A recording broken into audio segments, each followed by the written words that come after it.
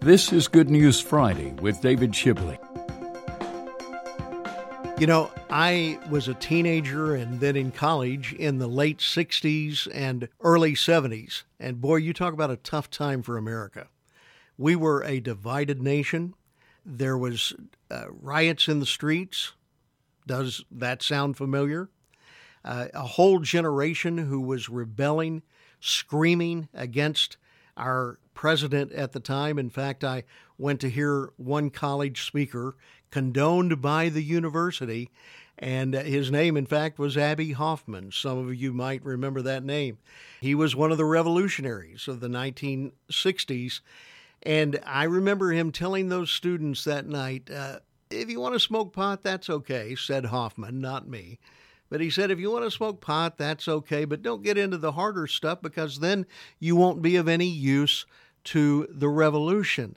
And then he made this statement, if you're going to shoot dope, shoot the president. I mean, that's how vitriolic things were.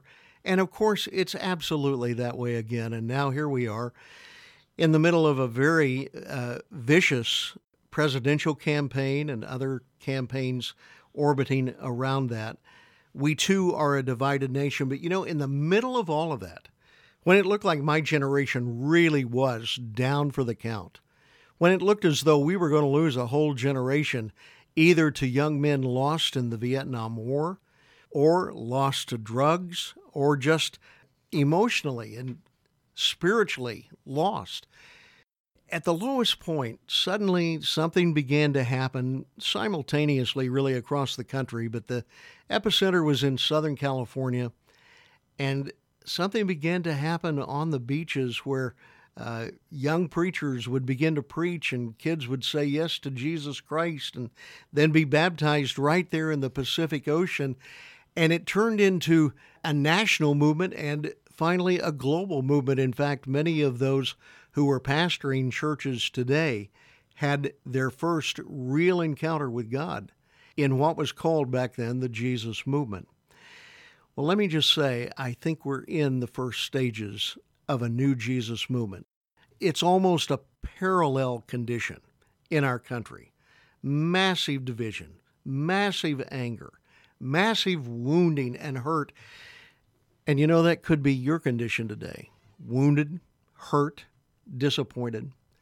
But you know, for the last several weeks now, on Newport Beach and other places in Southern California, even though the state government seems to be somewhat antagonistic to all religious meetings, God is doing something. And once again, hundreds of people are gathering, worshiping Jesus, and many are finding him in a real way.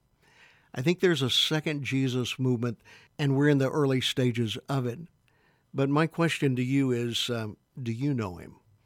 Have you ever made this magnificent discovery of realizing that your sins can be forgiven? Wouldn't it be great to lay your head on your pillow tonight and all of the guilt be gone? Wouldn't it be wonderful to know that your sins have really been paid for and atoned for? Well, they have been. That's what the cross of Jesus Christ is all about. And he's offering that forgiveness to you right now. And I'm calling on you. That's the reason why this podcast exists. I'm appealing to you. Open your life to him. Turn away from trying to be good enough or trying to justify your actions and just say, Lord Jesus, I need you. I'm asking you to come in and take control of my life. I'm going to turn away from being the boss of my life, and I'm going to let the one who created me, my Creator, be in control. And you know, if you'll do that, here's what Jesus says. He says, look, I make everything new. Paul said if anyone comes to Christ, if he establishes this relationship with Christ so that he is, as the Bible says, in Christ, he's a brand new person inside. The old way of life is done. A new life has begun. That can happen for you right now if you'll just say yes to Jesus. Now, don't misunderstand me. I'm not saying that there's not a cost. The cost of your salvation has been paid. But in every generation, there's a cost in naming the name of Christ and following Jesus. But I'm telling you, he has made these magnificent promises that make all of it more than worthwhile. He said, look, I'll never leave you. Man, you talk about good news. He said, I'll never forsake you. Great news. And it's good news this Friday or any day. And I'm asking you, won't you just open your heart right now? You can make this the prayer of your heart. Lord Jesus, thank you for dying on the cross for me. Right now, I'm turning away from all of my sin, and I'm turning to you. Come into my life, Lord Jesus Christ. Be King and Lord in my life. I turn from all that is in rebellion against you to make you King and Lord in my life. Thank you for hearing this prayer. Thank you for forgiving my sin. Thank you for coming into my life just as you promised. Let me just say, if you're praying that prayer, if you're receiving him by faith, saying, Lord, I take you at your word. You said you'd come in. I am receiving you by faith. Jesus is taking up residence in your life, and you'll begin to notice from now on, everything will begin to be new. We have folks who would love to talk with you or chat more about this, but let me encourage you to do what Jesus said to do, because I know that there are those listening to this podcast, and you may be one of them. You could be desperate or desperately looking. Jesus says to you, come to me, all of you who labor and work so hard. Come to me and I'll give you rest. All of you who are weary and carry heavy burdens, hasn't that been the entire human race over these last several months? Come to me, Jesus said, I'll give you rest. And then he said, yoke up with me.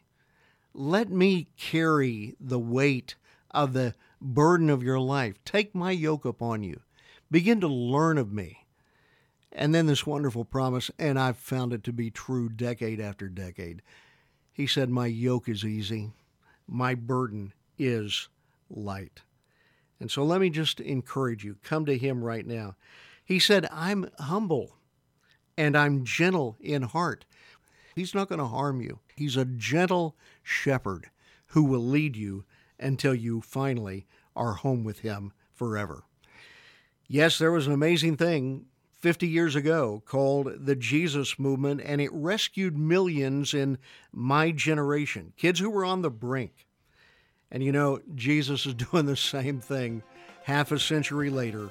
He's rescuing a new generation, and he will rescue you if you'll come to him today.